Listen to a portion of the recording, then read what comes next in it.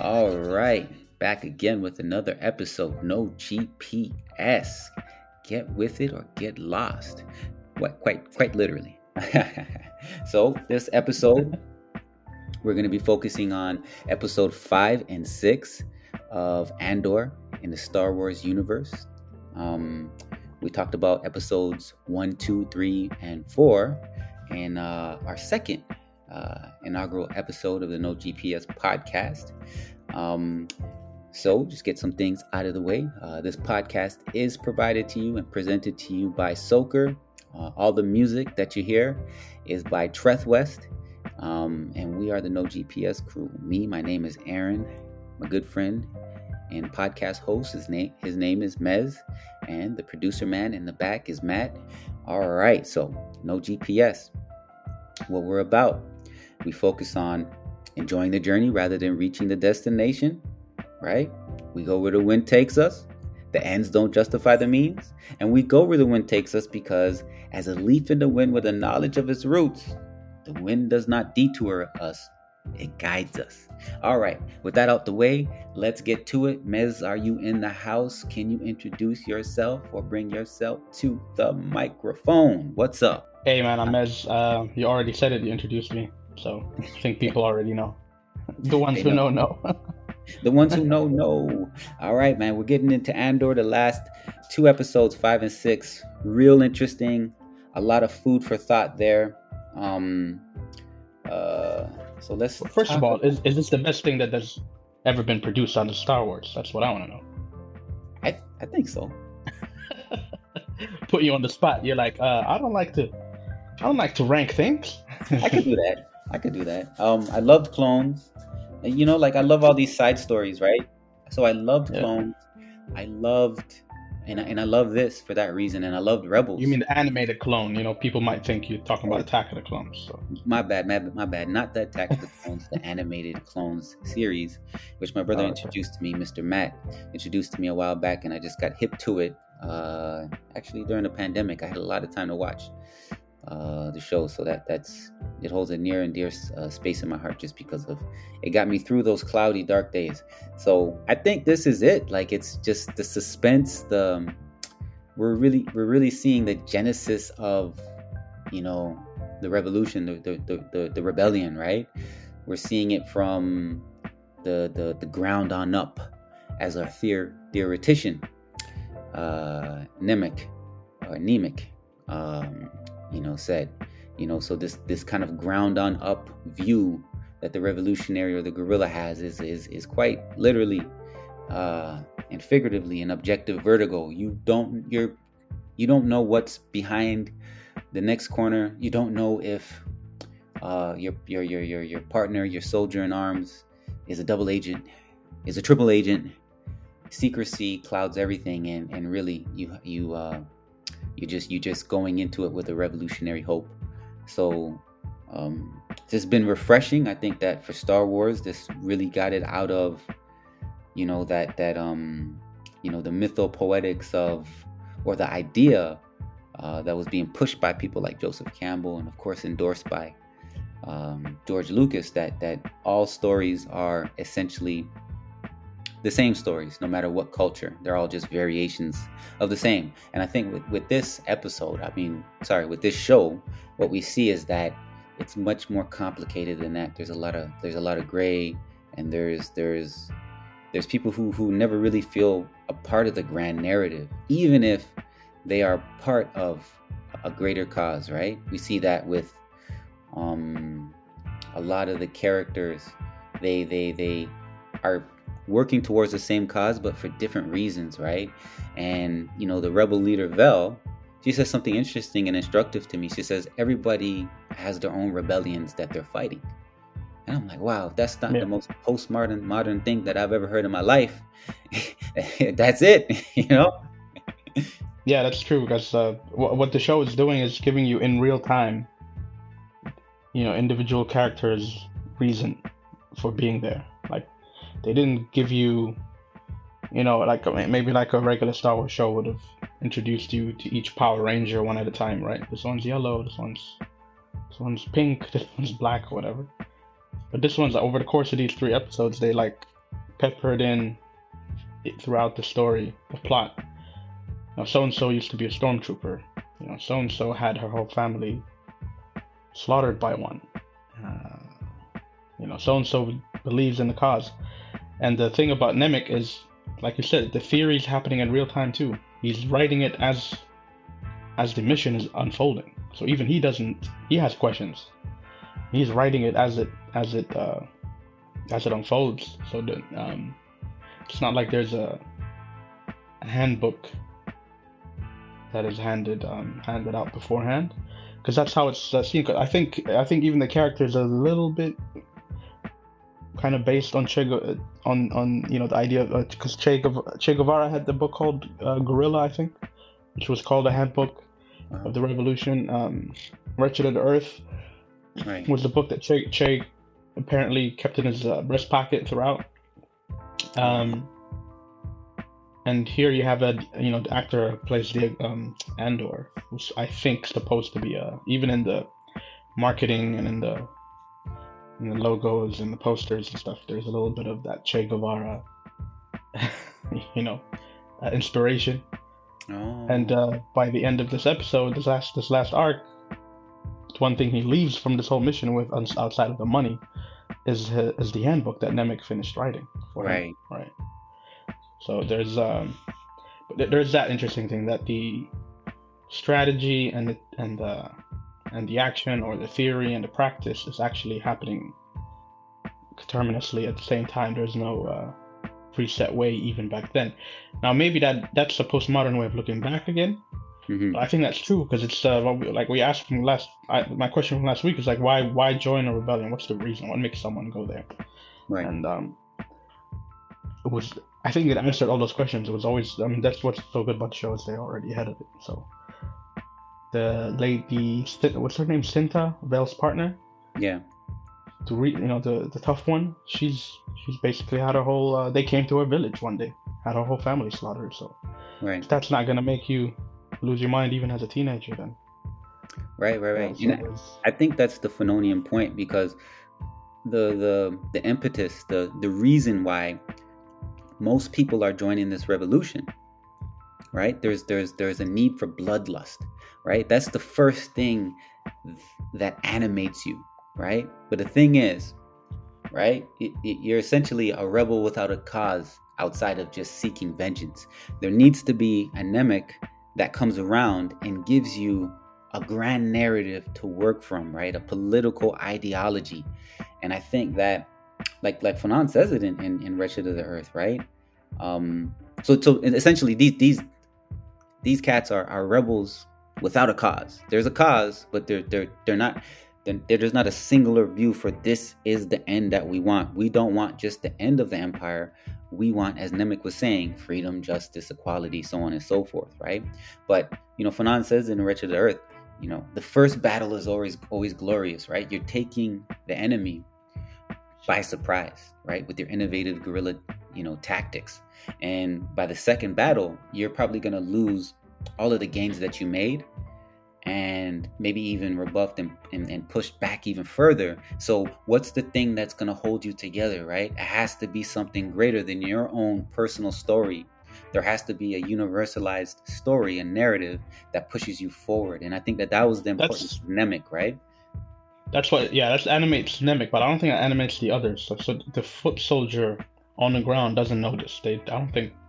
No, but that's why think about this. They just, the theory is being created on the ground, and so that's the thing that needs to be disseminated, right? So that's what the writers are doing through Nemik. Yeah. But they already have, say, for example, Mon Mothma and Luthen. What is their point of view? Do they have a handbook?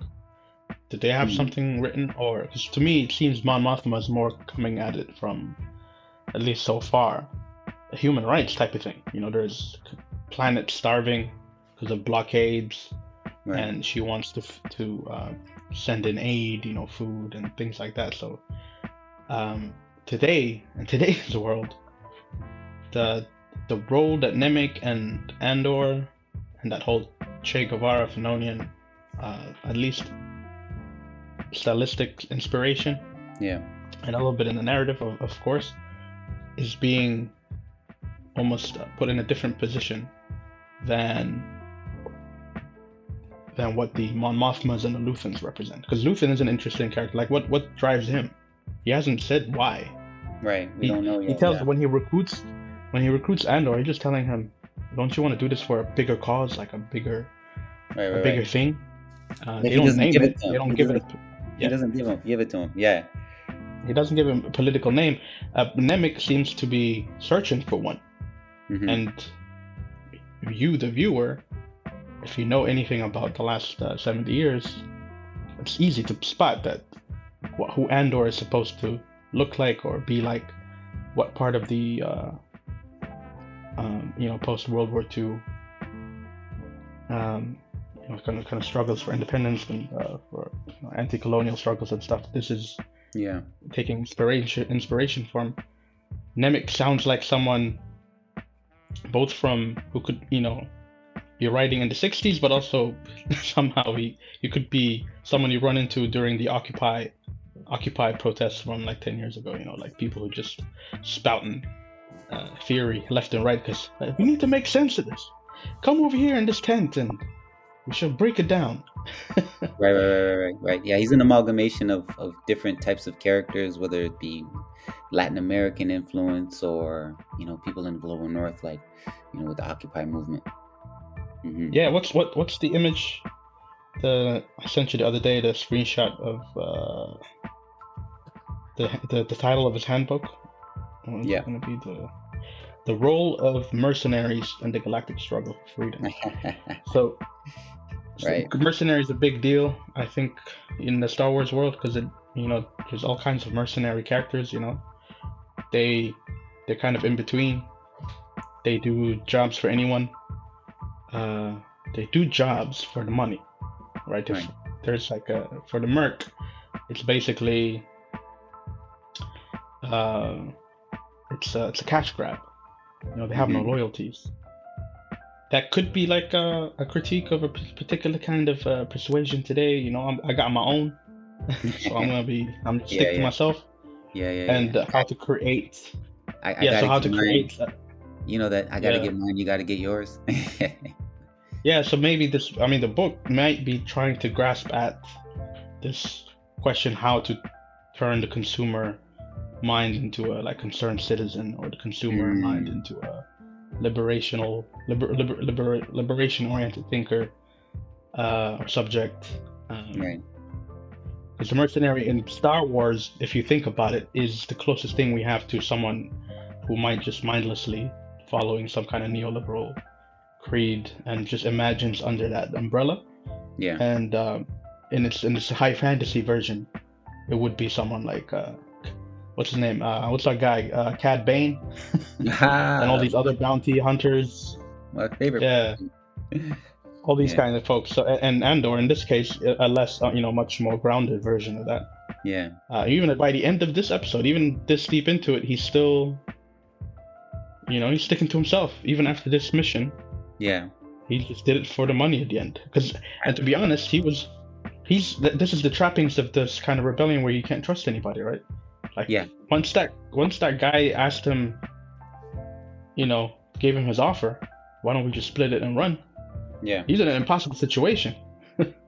Like when he shot him, I was like, damn, he did the thing, I think, because he calculated real quickly what most people would have failed to calculate at that moment. But there's no way out of this at this point. Because once the guy makes the offer, he's either testing him or he's actually going to probably double cross them as well. So the merc is still, the mercenary is still weaning himself off of that kind of fear. It probably is a fear-based thing more so than anything. He says it, right? He says it. He says it. Like fear is driving me, but I'm not losing my nerve because of that, right? When he tells them like, hey, like the last day or the day before a big he said it to Nemik. Yeah. He said it to everybody. He said it to Skeen in particular when Skeen was trying to out him as some kind of turncoat or something like that. He said, don't put this on me. right? If you're nervous, you need to admit that, and you need to step away if that's the case. Don't scapegoat me, right? Like, everybody's gonna be fearful. Don't act like there's no butterflies in people's stomachs. Like, this is for real. Like, we're going in, and we probably will not come out alive. At least all of us.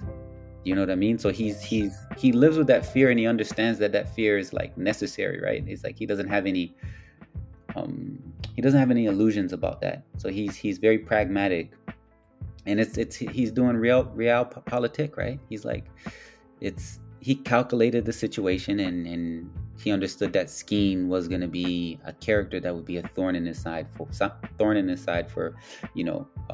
significant, if it wasn't going to be then that he was going to kill Andor, he would have eventually did it. Yeah, it was impossible. Once that guy, I mean, if you offer me that offer, it's either to double cross me later, because you just double crossed everybody else, or and he got Tamron killed. Yeah. He got Tamron killed, right? Was it Skeen? Yeah, he was supposed to be his cover, and then that's when Matt actually, he was like, "Yo."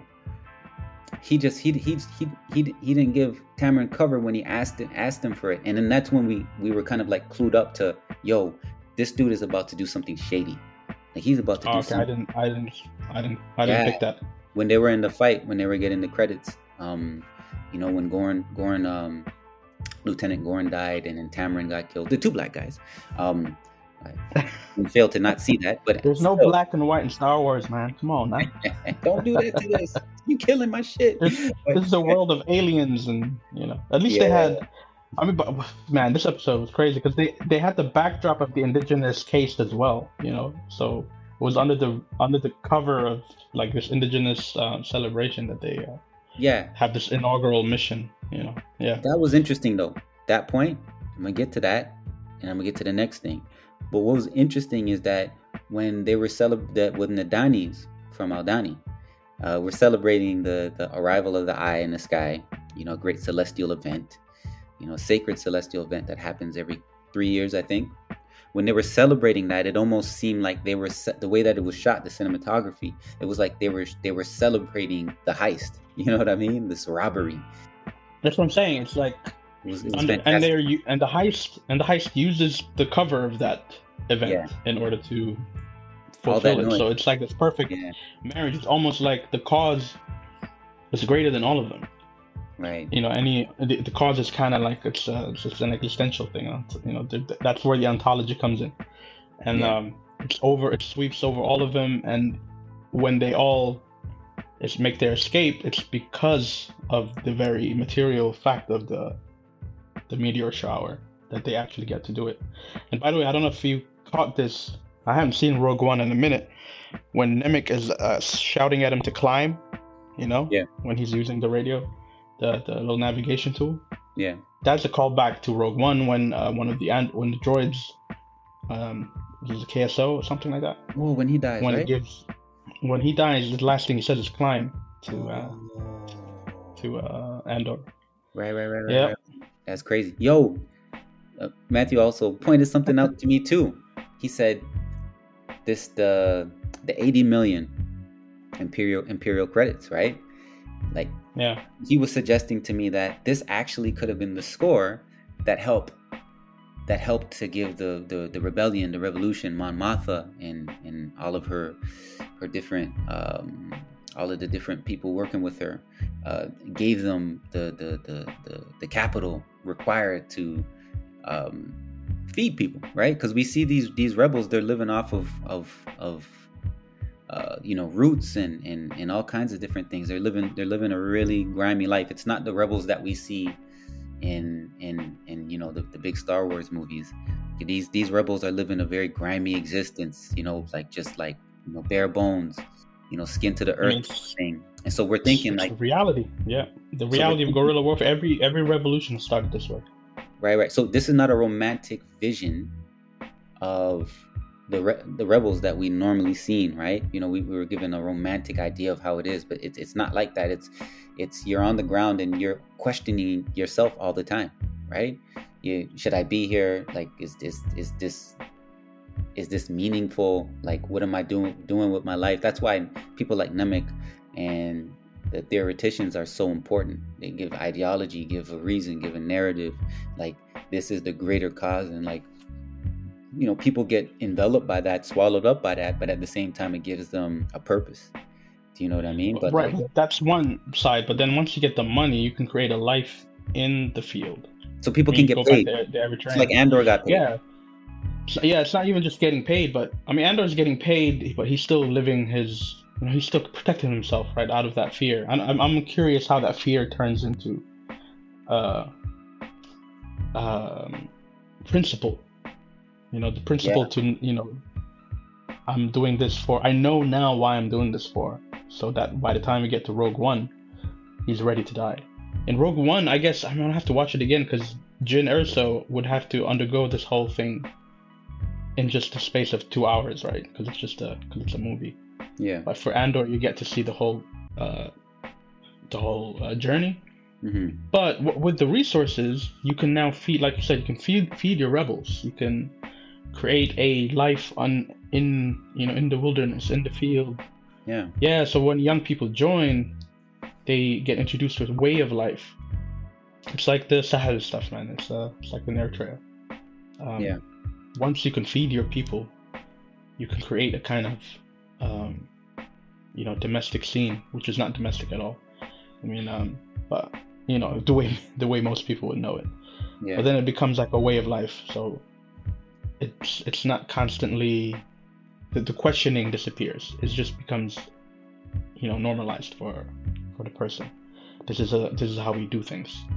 Mm-hmm. Whereas here, everyone still has the jitters, which was like what part of the best part of the writing was when Nemik says he's what did he say? He was nervous, or was he tired, or something like that? And yeah, he couldn't sleep, right? And then he couldn't sleep. I think when they were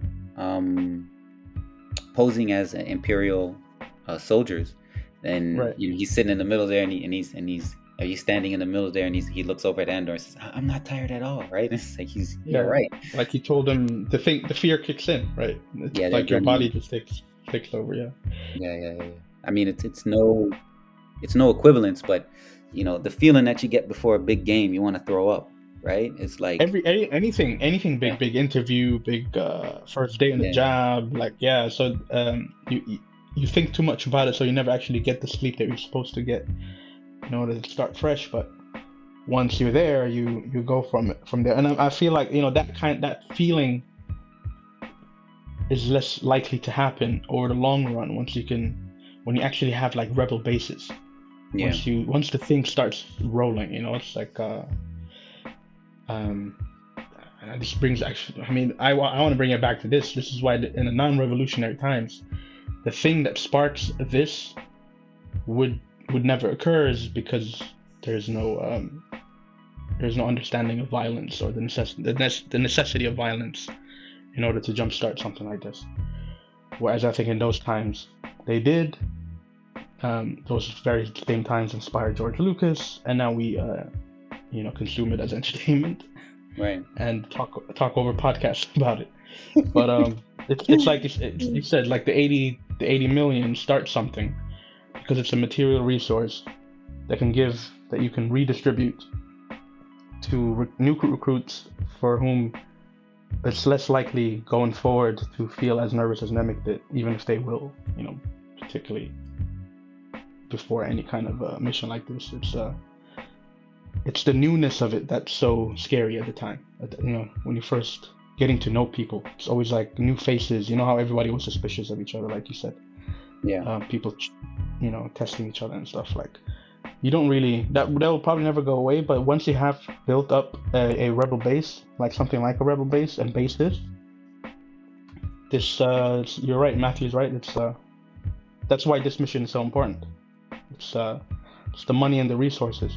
No, for sure, and it's absolutely necessary. You need those types of inputs. Imagine Andor with just Mon Mothma and Luthen, or just Mon Mothma really talking in Parliament. Right. Because that's what a lot of diaspora politics is now. It's just pleading and marching and, trying to convince someone of the sanctity of life and Right. this and that and the third. You can do that in tandem with the other stuff. I mean, it's how they did apartheid. Right. Yeah, those that synergy or that symbiotic relationship between the grassroots and the institutional is the thing that's like really missing now, because there is no bridge towards it. Because in this version of financial capital that capitalism of the 21st century, the middle class, to a certain extent, has, in a lot of cities, not all cities, has been eroded, right? So that vector to get to the upper ranks of a society, to the Mon Mothas through the middle, is not there anymore. So you have the bottom and then you have the top, and then they talk to each other, but not really. There's like double mirrors, or you're in a house of mirrors, right? It's like who's who and what's what, and so I think that's to a certain extent the problem now, because the middle class, even if they were seen as, not innovative and just kind of like well adjusted to injustice, they still form a moral backbone, and they're the fiber of a society, right? And so now that we don't have that, that relationship between the grassroots and the institutional is totally disembricated, right? Just removed. And I think that's a big issue why, like, something like this, to the effect that you're talking about, it's just not possible now. Do you know what I mean? It's just. Well, it's like two things. Mon Mothma is rich, but she cares. She cares enough to take a risk, because if she's found out, she'll probably hang or she'll go to jail, right? There's no middle class. There's no, because that's bourgeois consciousness today. There's no bourgeois consciousness that would, whether it's like you said, eroded or not, that's willing to do that. There are people who, who's the guy? I always mention him to you off, when we're talking about the Eritrean professor who decided to up and leave his university post to go to Ethiopia. I always forget his name. Ethiopian guy, Berhanu Nega. Is Ethiopian? Yeah, okay. Yeah. People like that. I'm sure every country in the world has a version of that. Yeah. The guy who just, does the Stringer Bell shit. Yeah. Like, who is this guy? He's living a nice, cushy life here. He's intellectual, got a nice income, speaks several languages. Yeah. Probably has a family. Yeah, he did. Lives in some Western capital, or big city. Academic, maybe engineer. Some kind of. You are describing a kind of, from a material economic sense, like an upper middle class person. Right. And he was on the ground with Ginbot 7, right? They had boots on the ground, and wherever parts of the Horn that they were. I don't want to give that up, but I think in 2005 when they had that big massacre in Addis, I think it was over. I might be incorrect with this, and I probably am, but it was. I think it was over. It was over the mayoral election. I think that he won. Berhanu Nega won the election for mayor in Addis, and then something happened, and it triggered a big massacre of a lot of students, and then from there he had to flee to the States, and then he was working on a way to get back, from 2005 to now, which I don't know what his role is in Ethiopia at this moment, but I believe that he is. Yeah, I haven't heard from. Yeah, because he just upped and left, because there was a pretty long article written by an American journalist about him, like what makes someone like that, just kind of join the fray or something. And not that I know every side, the ins and outs of it, but that's how it kind of starts. It's with ambassadors and diplomats and liaisons for these smaller countries who move to the States, maybe to have a post with the UN or the EU or some shit like that, and they have their kids going to college here, and they're actually doing this kind of Mon Mothma work. they're doing one thing, but they're talking to other people, shaking hands here, sending resources there, making connections here and there. And in the Eritrean case, they have the same kind of network in the Middle East as well, in the Arab, like in the Gulf countries and stuff. And that's how you funnel things back in. Right. And then but if you do the Mon Mothma stuff without this, then you just kind of, there's a market for humanistic speech as well. Right. just you can get speaking roles and whatnot, but you're not really doing anything. And I kind of like that Andor, anyways, depicts all the necessary ingredients and events and kind of traumatic events that all have to happen at the same time. And everybody died. I mean, look at this. It's the same thing as Rogue One. Everybody died at the end of Rogue One. Spoilers. But and everybody pretty much died at the beginning of Andor. So right. It's sacrifice, right? That's the thing that we don't want to talk about. You know what I mean? And you talked about it in the last episode, right? When we were speaking about martyrs. It's when you're talking about that kind of sacrifice, the ultimate sacrifice, which is your life. That's a different level of commitment, and that's a serious thing to undertake and to even think about. You know what I mean? Let alone like go about doing it. Like it's unfathomable to a lot of people in the cities that we live in. Yeah, we're beyond that. The point that the proof of that is because it's a Disney Plus show. Right. We're way beyond that now. It's kind of like a way of making sense of it after the fact. But that's the limit for me. Martyrdom is kind of the limit for me. Well, people are making these sacrifices though, like in the places where mining is happening, where people are being removed from their lands, right? Whether it's in Chile.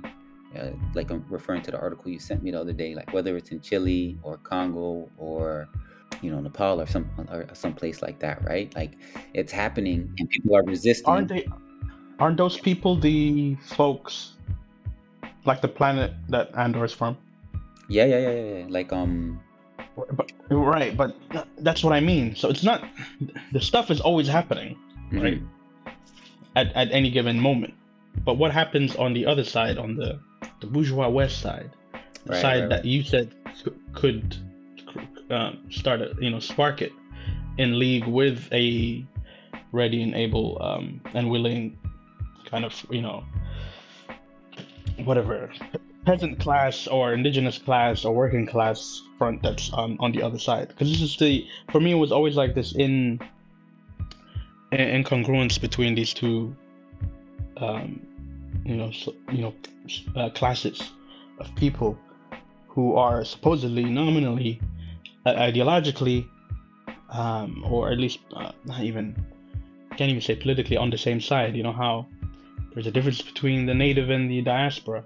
There's a difference between the native, the intellectual comprador outside, and the working class on the inside, who's having to, live this on a daily basis, and then to kind of change this incongruence into and switch it into mold it into where these two poles kind of meet in the middle somewhere. Yeah. The Nemiks and the Sintas and the Camerons and all those people. Yeah. All who have individual reasons from their day-to-day that stem from their day-to-day life, because they know the violence firsthand. And on the other hand, there's kind of intellectual class that's willing to risk everything by, walking into certain rooms, making deals with certain people, and risking being found out and being on TV one day and say, "Oh, did you hear what happened to so and so? Apparently they were, caught embezzling money or funneling money to this or this and the third." Like that. There's a scandal. I don't know if you can do that in this right now at the moment. It's harder to do anyways because globalization is like on, turn the screw even further.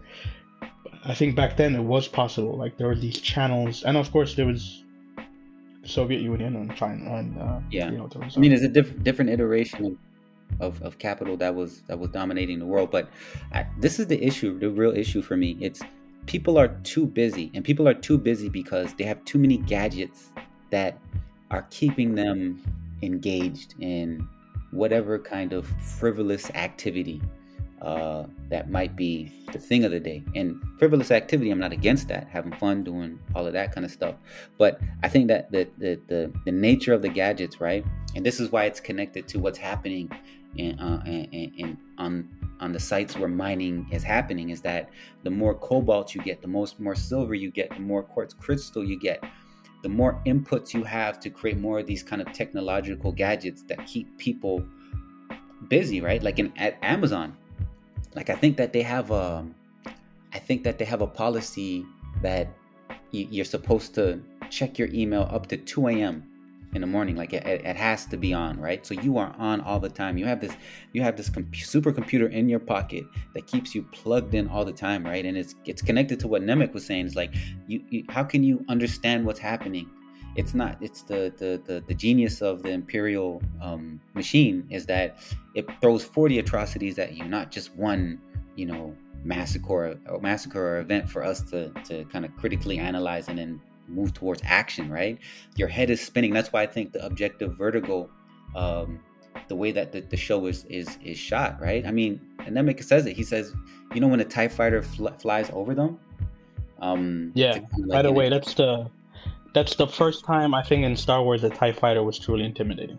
They made that shit look like it was like a war movie from the 70s or something. Like it was. Right.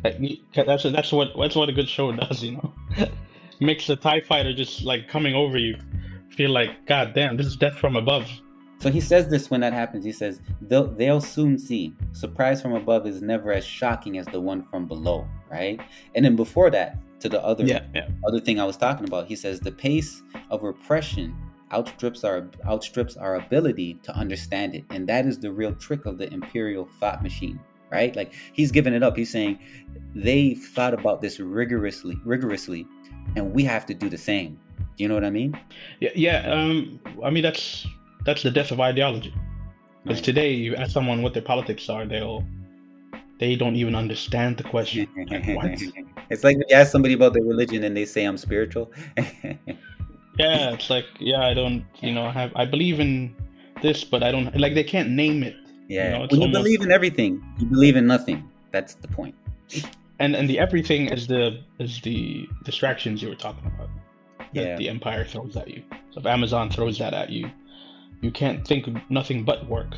You're busy. But then there's fronts on that too, because there's unionizing that's happening at Amazon. Because there's somewhere at that point you have to get angry. You have to feel this is wrong. It has to start with some kind of feeling of injustice. It has to start some way, somehow. Yeah. And then from there you can understand what unions are and what that does for you and why. And then you see the Empire react all of a sudden. When it crushes unions and stuff, you think like, wait, so we made them do that. We made them act this way, which is some strategists see that as a big moment, because now the layman, everydayman can see that this big company, this huge invisible company, just showed me its ass. Oh, okay, but it's got no clothes on, or at least a bit of the clothes fell off. And but anyway, so that there's the necessity for that, in order to at least rekindle, to spark some ideology, because the only reason you can't make sense of 40 atrocities is because you can't. I think today you can't even make sense of one or two. It's all individually separated into its own corners, and nobody can systematize it into an overarching kind of idea. Right. And people don't have time to think. It's like if they're too busy to to do anything. These days, that's the thing. It's too busy for thought right now. Yeah, so that's what I was gonna say. Is that the Mon Mothas of the scene, right? Mon Mothma would be a part of the managerial class that we have now. Is they're so busy, right? So the elites of the 20th century, the 19th century, the 18th century, they took pride in not working, not being industrious. Being industrious was a sign of being poor, right? But this elite, the elites now, right? They push this hustle culture, right? What did Kim K say? Kim Kardashian say? She said, nobody wants to work anymore. I'm hustling all the time. It's something to that effect, right? I'm like, what? Okay, so they're hustling. So they've taken on this idea that comes from, a flawed understanding of what a meritocratic order is, right? It's like, I earned this. I'm working hard. I'm da-da-da-da. But that's like, that's just smoke and mirrors, right? But they're so busy that Amon Martha can't arrive on the scene now. That's what I was gonna say. She wouldn't exist today, and if she does, it's a performative version of maintaining your place, your space in that bourgeois kind of, self-serving, Right. I mean, I guess if I were to like take analogs from the show, there are mercenaries, even though someone like these, career politicians aren't mercenaries. They're not shooting, they're not taking on missions and stuff.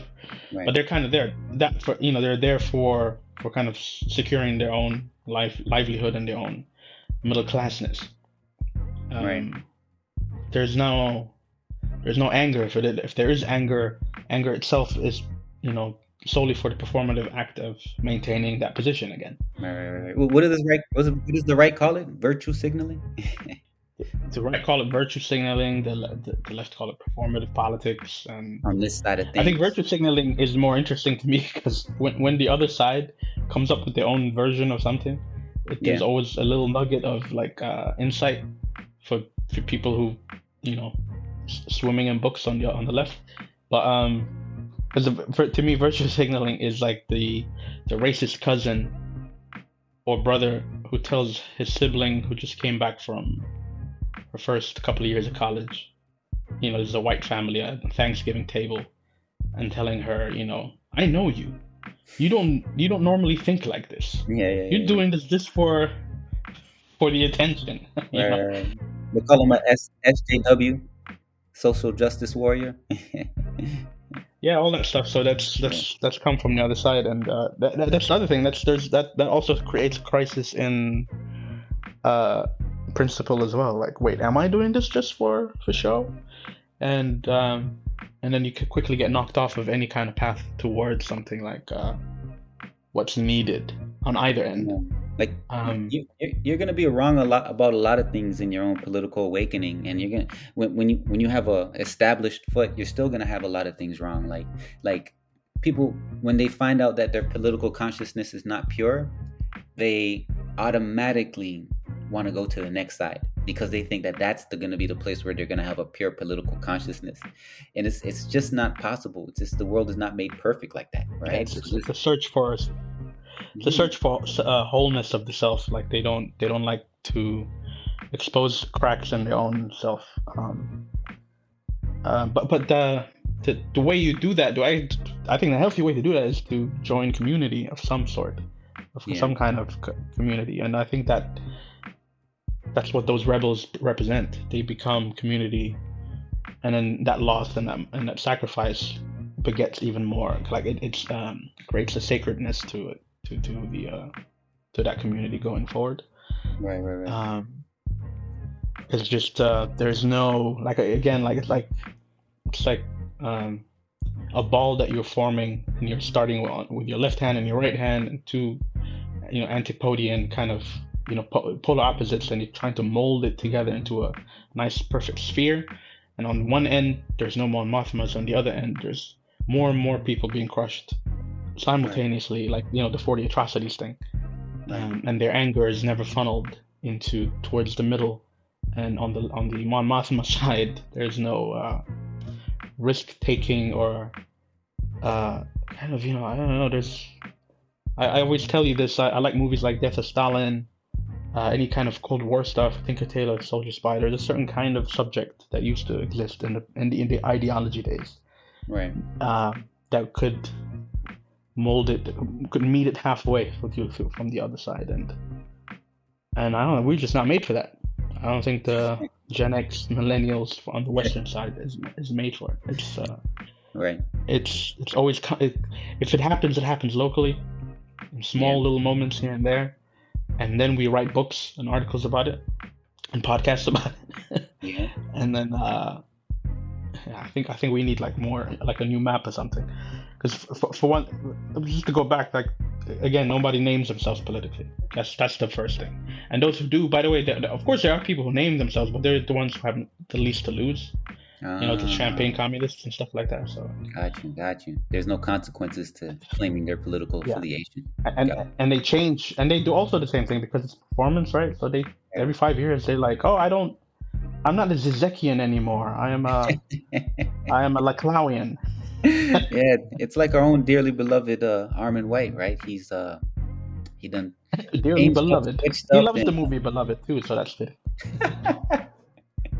You know what I mean? Every as you said, as you always tell me, right? Every new president brings a new political awakening in him, and I think that's pretty much like all of us, right? Like I'm changed now. My opinions are much more nuanced. I don't see things as just clear cut this and that. Well, no. You got to tell me where you stand, and then from there can be a great deal of variations in your own point of view.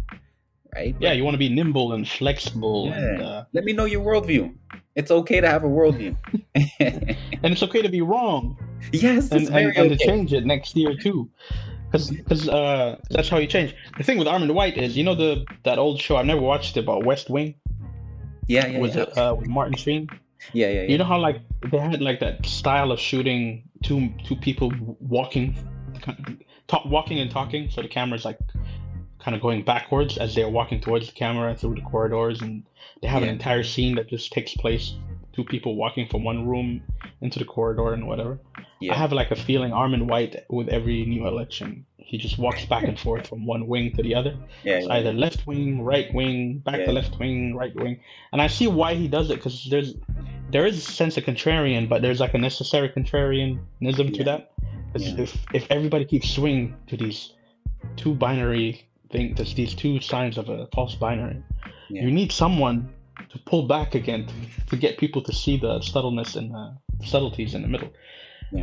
I just think he's been spun off by the force of his own momentum now. And it's, once Obama came on, he went so hard the other side, and then when Trump came, he just kind of got locked in his own momentum there somewhere. The torque has forced him into a corner now. And he's older, so that's the other thing. I don't agree with his politics. I still find his writing to be deeply insightful, even his new stuff, right? Like, I can disagree with somebody and still find deep insight in their work, right? Like, we don't just throw people out when we don't get along with them or we don't agree. We don't cancel them. Peace be with him. Peace be with you, Aaron. I have given up on that a long time ago. I haven't seen any insight in years. How dare you? You introduced me to him. And you introduced me to him. What?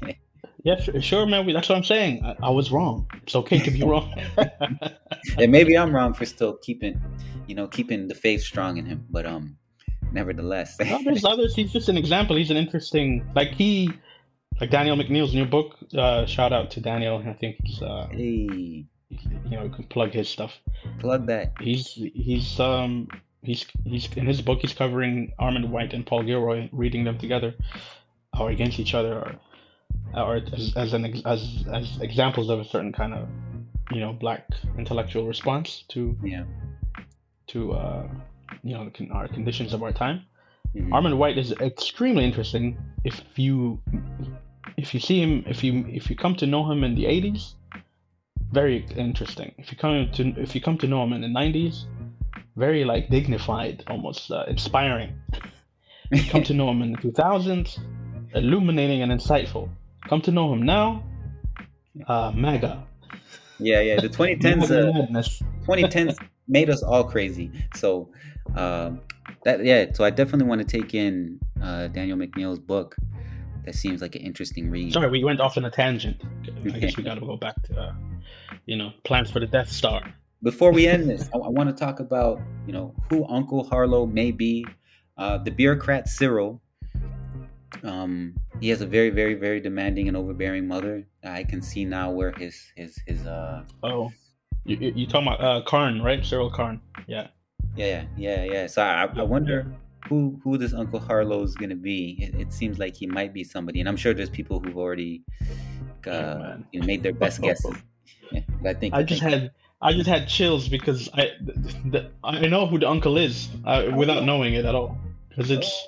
it's the uncle who comes in post-independence Eritrea to give you everything you need to get across to Kassala, to Sudan. Damn. Or it's Damn. the uncle who is in Dergi, the Dergi army, who's some kind of low-ranking official, knows somebody, who will give you a nice little spot in a particular military base, and then Karn can work out his masculine or sense of what do you call it, his insecurities there. Right. So I just have a feeling that's what it's gonna be. Uncle Harlow, man, that's gonna be a nickname. Yeah, he almost seemed like the Joker in the last Joker movie.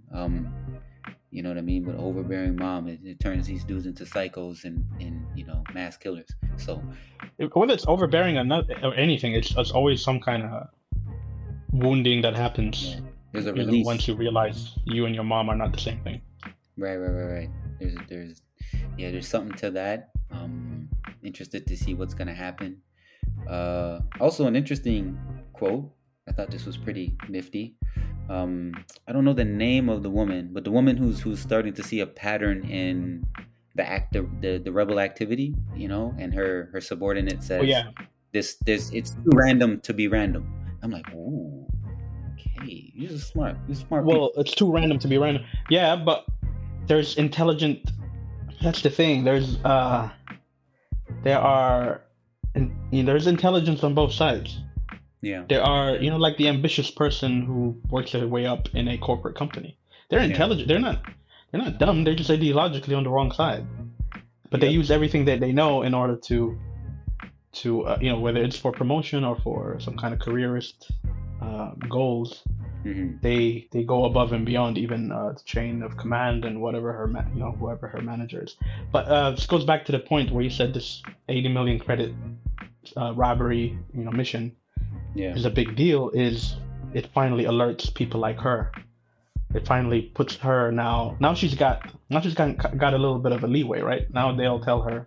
Now she can say I was right and you were wrong. So it kind of creates the impetus from the Empire side to now really dig in and retaliate, and all the ugly stuff starts to come out. One thing before I forget though, when you said the Empire keeps you busy, there's a counterintuitive kind of a countering thing on the other side to that, because the Andors, when Luthen asks Andor, like, how do you do it? How do you steal from the Empire? How do you do it? And he's said this over a few episodes now. Is they're fat and lazy. They've got too comfortable. I can walk in, act like I belong, and take what I want. Like he knows them on a different level, the pre-ideological level. Right. Kind of just, this is what I can do to them. And I think that's what that character, the commander, the guy whose family they take hostage in this last episode. Yeah. That's who he was meant to represent, right? Someone who's so fat and self-satisfied with power. Right. Who's the way he looks down on the indigenous Aldani folks. Yeah. He's like, I got a mate in the shade. And when he sees that Lieutenant Gorn is a part of the robbery, this guy has a heart attack. He can't believe it. Yeah, he's like, how could this happen? Like, and his relationship to his son, his wife and son, they are kind of making these very subtle kind of putting little vector points there on the screen towards what happens to boys, especially boys, and it's really dope, man. I don't know, it's that's the other thing. Like the analytical mind, like Nemik will say, the Empire is thinking 10 steps ahead, right? And then the street urchin, like an Andor, who knows this Empire from the inside, like straight up, rubs up against it Yeah. in his daily life, he knows them. He understands them completely different. It's almost like they're part of a part of the organic body of the empire. Right. You know what I mean? Analytical minds, they seek distance, detachment, in order to understand the thing that they're looking at. Right. That's they tend towards abstraction. That's why everyone's trapped in the university. I say trapped in both senses of the word, like because the university is part of the empire, and 100%. it's trapped you in an ironic and analytical distance and attachment. Yeah, and then the Andors are too far to be. That's why Luthen is the superhero of the show, really, because he's the one who went all the way to find this guy. Yeah. You know, And that's why that. You seen what he did? Yeah, Skarsgård, like he's and like, yo, the guy who did that's that. why his journey. Mm-hmm. Yeah, and that's why his journey to get there makes they spend so much time on. You know, when he's on that little train system, Yeah. you know, going into town and having that conversation with that random passenger. I don't know what they talked about now, but there's all this level of care and dedication to these characters for who they are, and Yeah. he's the one who went from one end and to the other, and this is what I mean by it's too hard today to make that, to bridge that gap. Yeah, that connection from the bottom to the top, right? Like, and I think it's interesting because I think the empire is going to get more fatter and bloated after this because you talking about the Star Wars Empire, obviously. Yeah. Well, both. I'm about to make a connection. I think what's interesting is that the Old Republic had a galacticized economy. So it had big corporations, but it had work outsourced on planets with, you know what I mean, with indigenous companies or what have you. Just like in Ferrex, the security forces there were part of a corporation that was connected to the empire, was in the empire, right? And so what we've seen with Ferrex is that now the empire is coming in, it's vertically reintegrating itself. That's a business term, right? That means that it's not outsourcing its security forces, it's policing, it's accounting, it's legal, it's different types of services. It's putting it under one umbrella again, right? And that was more reminiscent of how the global economy in the 20th century operated, right? Not towards the end where, the free trade agreements of the late 90s and, China entering, the World Trade Organization and everything like that, and things got spread out. Now what you see in the world is supply chains are coming back to their source. There's a lot of reshoring, and we see that same thing happening with the empire. But, right, they say it's big, sloppy, and you can't get a lot done. So it's like kind of like the Soviet Union. It was too big to adapt, right? The thing that the rebels have over the empire is that they're small and nimble and they can adapt quickly, right? And what the empire is doing now, it's consolidating more power, which looks like it's a good thing for them, but at the end, it's actually going to be their undoing, right? So, which is why I think to stylize Star Wars Empire according to the Soviet Union is wrong. Or at least it's wrong for you to think that way, because it makes sense for why Disney Plus show or even an American George Lucas production would model it after Soviets, obviously, because they're Americans. Yeah. Because the nimbleness you speak of is actually more in the neoliberal empire. That the whole neoliberal idea of flexibility and adaptability and individuation. But I'm saying it's going towards a change now, where there's vertical reintegration happening, where different supply chains are coming back. Bureaucracy's coming back. Yeah, it's coming back in its fullness, right? So it's I think what the pandemic showed a lot of people, right? Which is what a lot of people on the right wanted, right? Which is production to come back, or at least they were saying that to appease their working class constituents, right? But they wanted production to come back. They didn't want it to be out in far-flung places in Vietnam, China, like bring it back, right? But they're only bringing it back because automation makes it possible and feasible for them to do it. It's profitable now, right? With automation, we can bring back the supply chain, right? So it's interesting. It's this is also a commentary on the world economy, right? It's globalized, just like in Star Wars, it was galacticized. It's getting nerdy, make up that word, but it's coming towards a head. But it's interesting. It's just talking about Star Wars, sure. It's still a nerd. You can pretend to know it all. You're just a nerd at the end of the day. Forever, I'm a nerd, but I'm living the life of a jock as well. But anyway, so is there anything else? Any other hot topics, hot takes that you got before we, No, I'm just gonna do 2 more episodes after 9 and 12. Because there's more stuff there. Because I'm not nearly as well versed on that supply and demand and the chain stuff. Because the automation stuff, I would put in the nimbleness factor, the neoliberal side of it. And because it got too nimble, I think the state and the nation is starting to flex again, and it wants to do what you said, bring it back in. The pandemic allowed states to get fat again as far as its reach, and because of the supply chain that was so dispersed, that was a problem, right? People couldn't get face masks, people couldn't get access to medicines and all that kind of stuff, and people realized how poor these countries are, these Western countries. Exactly. But that part of it, I think we can probably continue in the future. For sure. But generally speaking, I think once again, each week I believe that this show is the best show on television. That's even with dragon riders and superheroes and lawyers and whatever else is out there. Yeah, it's number one. It's number one in my books, at least, for sure. It's another episode of No GPS, the third one to be exact and matter of fact. And in the meantime, in between time, keep safe. If you guys don't know, Aaron is a rapper. Oh, yeah.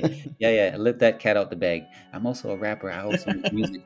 Why does he speak like this? He speaks in rhyme.